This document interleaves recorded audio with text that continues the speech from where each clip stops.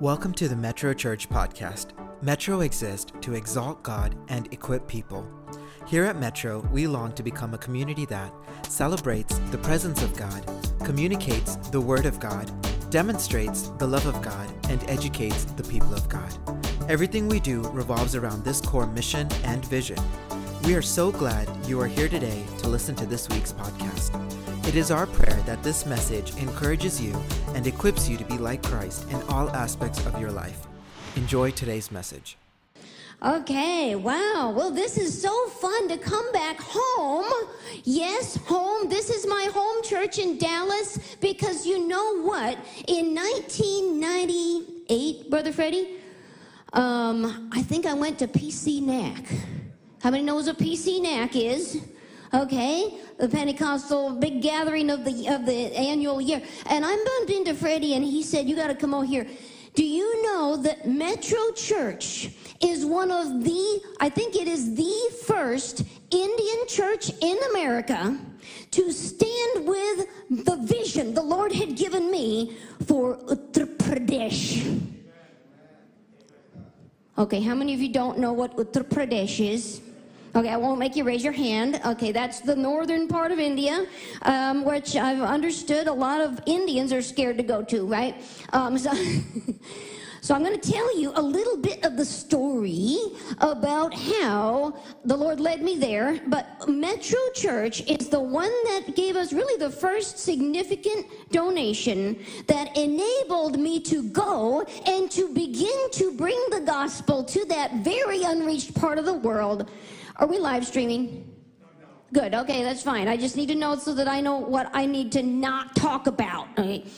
So, because you guys, I can trust all you guys, but I can't trust the internet, right? So let me go back. I need to tell my story. I didn't get you any pictures, so I'm going to be very demonstrative, okay? I also first want to introduce my amazing executive assistant, Patsy. Would you stand up? You are so awesome. And I'm just so thankful for her. I couldn't be doing this without her. I was an atheist at age 15. Who's 15 years old in here? Raise your hand. 15 years old. Come on, quick. Anybody? Or teenagers, all teenagers. Any teenagers? We got a few of them. Yeah, okay. Whoa, oh, that's awesome guitarist. Okay, cool. So I was an atheist. I didn't believe in God. I said, I don't see God. I don't hear God. I can't feel God, so I don't believe in God. And Jesus came into my room. I saw Jesus face to face. I spoke with him, and he laid his hand on my shoulder. It was real. And that story's in this book. And if any of you, I'm going to encourage every one of you to get this book until we run out there after service. But this is the story of how I came to know Jesus from being an atheist. That's the first 1/3 of the book. The rest of it is amazing, incredible stories from India and from the work there and what God is doing. And but I was passionate to serve the Lord from that point onward, and I didn't know what I was going to do. I was going to start doing campus ministry, but my dad was building me a grand equestrian facility because I loved horses. Well, he also taught me to fly a plane at age 9. But I didn't go after the airplanes, went after the horses, started training horses and doing that as my career. I thought, I'm going to do campus ministry and train horses as my business.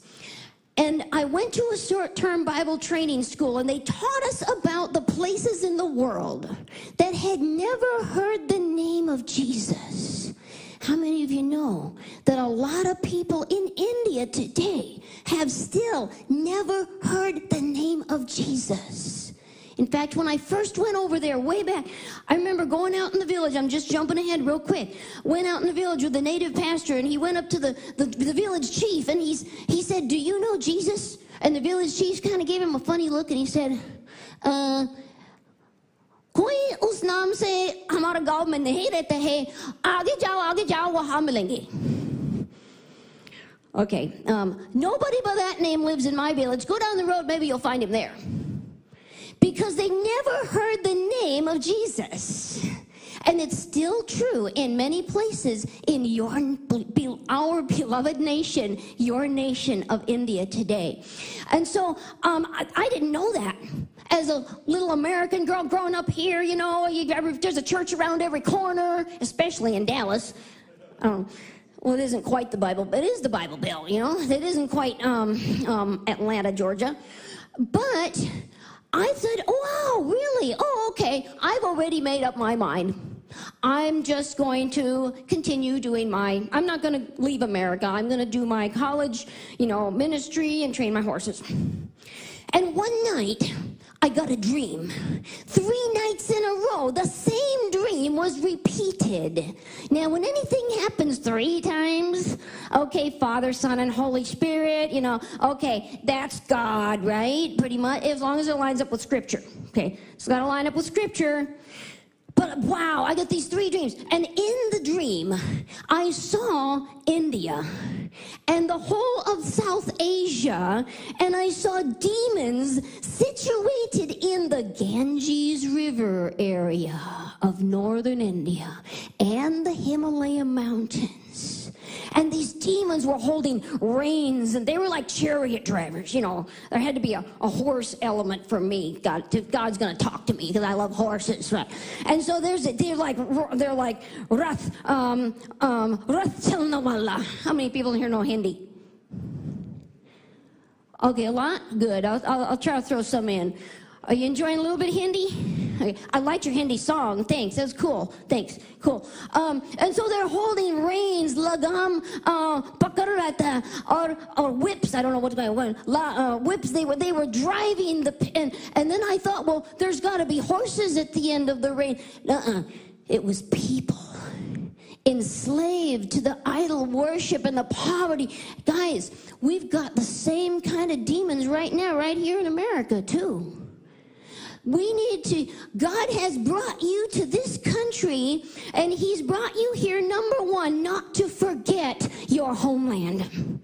Not to forget the place of your origin, the place of your nationality and the original nationality, the place of your ancestors. Don't forget India. Always do something to serve God's kingdom purpose in your nation. Number one. And number 2, you are now Americans. Really, in the spirit realm, you are dual citizens. I mean, you're triple citizens, right? Because we're all citizens of heaven, citizens of God's kingdom, but we're also citizens of America. But you also have a strategic citizenship still with India, okay? If you're an Indian, you might be in here who you're not an Indian. Anyone in here not Indian background? Black, white, yellow, green, orange.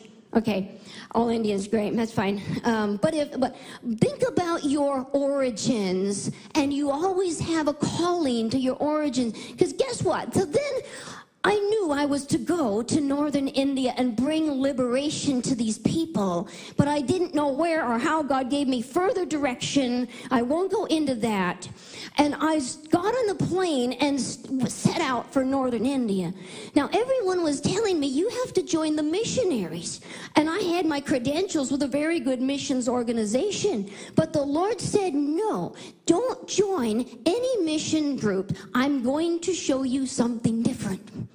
Because I thought I'm just going to be the missionary, a little girl, I'm going to go and learn the language, and I'm going to go out in the village and preach the gospel, and I'm going to plant churches and see people healed and saved and all this cool stuff and get beat up and stoned and thrown out and thrown in jail. I wanted to do all that too. And I got there, and the Lord said, you're going to live with the native people. And the Lord put me with a native family, actually from Mumbai. I'm living with that family, going out in the villages, preaching the gospel with them. And that's where the Lord showed me the strategy for the next step. And He showed me that I was not to be in the forefront, but I was to be a servant of the native people. And they would be the ones, those little Hindu background people that had just come to know Jesus.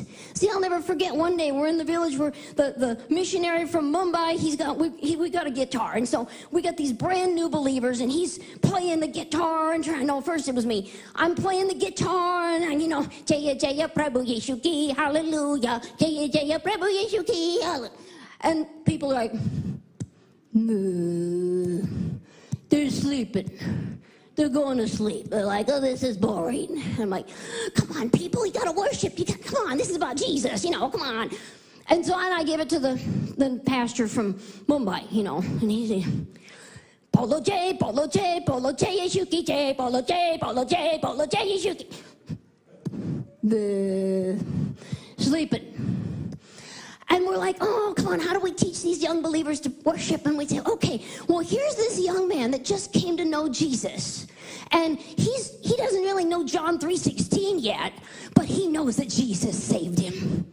And he's a little Hindu background guy from the village, and he really doesn't know any doctrine or theology yet, but he's been writing songs in the native Bhojpuri dialect and in the style of the Hindu worship, where they used to play the dholak drum and the harmonium, and they would worship the idols. But guess what? He has now taken that music style, the bhajan, and he has put it to the biblical lyrics, the lyrics that worship Jesus. And we said, hey, JD, we call him JD, come up here. And he said, bring a dholak. And he started one of those songs, on the dholak. And the people go, what? Wait a minute. Jesus isn't a foreigner. And he started that song in their native style, in their native language. And the people just came alive. Jesus is ours. Jesus can be Indian. Hallelujah. See, that's why you're so important.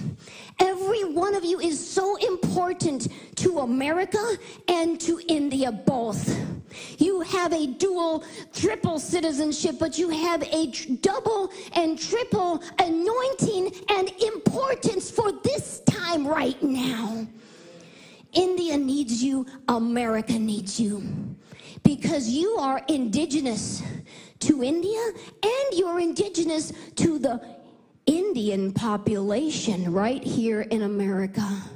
And God is calling you not only to the Indian population here, because everything's multicultural in America, right? But God needs us right now. Now, when the Lord called me and sent me over there, and I got to see what my time is here. I got to figure this out. Okay, is the countdown 12 minutes? No. Okay, that's cool. So I'm going to get to some more stories of what's happening now and what Metro Church is a part of, but I'm here to share the Word of God with you too here now. And so when I first went there, the Lord gave me Joshua chapter 1, verse 3. Who knows what that says? Open Joshua chapter 1, verse 3. Okay. So it says, this is the time when God is taking his people into the promised land. It's finally time. They've wandered around the mountain for 40 years, and they've been eating manna. And you know what? Manna is God's form of welfare, but it didn't go on forever, did they? Did it? God's welfare always has an exit strategy where he puts you on your feet. He takes you into the promised land. He says, okay, now work the ground and prosper. Come out of poverty, amen. Poverty is not a plan of God; it's a plan of the devil. But and so he says, okay, and so it's time to go into your best. It's time to not stay in the desert and not stay on the welfare system. It's time to thrive spiritually and physically. Okay, God is the God of the spirit realm. He's the God of the earth as well. He's King and Lord of all. And so he says, he says to Joshua, as the time comes to go into the promised land, he says, wherever the sole of your foot shall tread, I've given you the land. Ooh, are we just talking about physical treading? Are we just talking about you got to physically walk on? Well, there's something very powerful about your physical presence. Okay, I challenge everybody to prayer walk. You know, we got to get out of the walls and go out and prayer walk your neighborhood. And just walk and pray. And you know that where you're putting your feet, because you're an authorized citizen, a citizen of the King of Kings. And wherever you go, you bring his power. You bring his authority. You bring his love. You bring his hope and salvation to a broken world. Just your presence is powerful. So yes, walk and pray and trust, believe the Lord for transformation. I could tell you tons of stories about people just praying and seeing transformation in their society and in their area or in their city, okay? But tread is deeper than that. Tread means where you say, I believe this. I am standing for this. I know this is what God is saying, and I am going to be a representative of God in this sphere of influence. So it says, wherever the sole of your foot is representing your faith, it's where you say, I'm going to hook on with my faith to this. And I'm going to believe God for something to happen. It's about your calling. It's about where God has called you and he's set you. What's burning in your heart? What's the passion in your heart to see God do in the world? Maybe it's save a person that you love very much. Well, then latch on to that person and you just pray and you cry out to God and you love on that person and you share the gospel with them and you do what you can and you just keep on and don't let that person go, because God is going to do something in their life. Okay.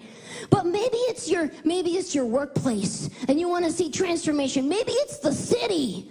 Man, Metro Church of God, you guys are powerful to try and make a difference in this city. Amen? But you have to latch onto it with faith and say, I'm treading here. So the Lord gave me that, and he said, wherever you tread. And he said, northern India, Uttar Pradesh, and beyond is your promised land. Hallelujah. A place called the graveyard of Christianity and the poisonous hub of sex trafficking. God sees it as the promised land because he loves those 200 million people that haven't heard the gospel. Guys, God loves Dallas. God loves this city. God loves the people around you in your neighborhoods. And he's saying, I have given you the land. God loves America. And he says he wants his kingdom to be reestablished in America. God has given us the land. You notice it's not if.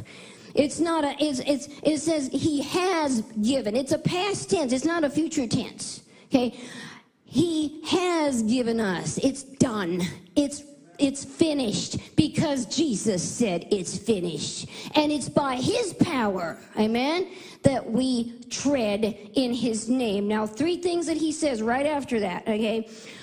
When he said, I have given you the land, verse 3, what else did he say right after? This is very important in this season of fear and COVID fear and people drawing back and people being canceled by our cancel culture situation right now, this whole anti-biblical agenda of the enemy to try to destroy biblical values in our nation.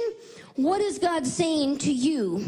You are his kingdom officers. Remember, as Joshua had the officers of the King of Kings, and they walked in, the nation of Israel were called his army, okay? You're called his army. And then he said, I'm just going to read real quick. Verse 6, be strong and courageous. Okay, verse 7, be strong and very courageous. And verse 9, have I now commanded you, be strong and courageous. Do not be afraid, do not be discouraged, for the Lord your God will be with you wherever you go. He's calling you. It's when you grab on to the call of God and you say, yes, Lord, I'm available to tread for you. Wherever you call me, whatever sphere of influence you're giving me, I'm available. And then you choose to say, yeah, 3 times. He said, be strong and courageous. I'm not going to allow fear. I'm not going to draw back. Yeah, there's all this cancel culture, and they might cancel me for stepping out. That's okay, because God doesn't cancel me. I'm his son, and I'm his warrior. Hallelujah. Okay, and so I'm going to give you really quickly, I've got to give you one more story, because I didn't even, you know what Metro Church has been a part of now? You have helped us by standing with us in the beginning to see 1.2 million souls saved in Uttar Pradesh. 30,000 house-based churches have been planted. And a massive movement united, not just Pentecostals, it's Baptists, it's Methodists, it's Presbyterians, but we're all working together, planting churches, because we all believe and agree on one thing that matters, and that's Jesus is Lord. Amen? And so he's calling you. I wanted to tell you, I finally got to go to jail for Jesus in 2019, and then I gave all that up. And got to go to jail in Nepal for half a day. Got my badge that I'd been in jail for Jesus, right? And then there was this whole court case against us, you know. But then it just so happened out of 75 districts, this was in Nepal, out of 75 districts, there was a child was trafficked into labor slavery from the very district where we had been put in jail. And our native leader of Nepal went out, grabbed that kid, kicked the door in, busted the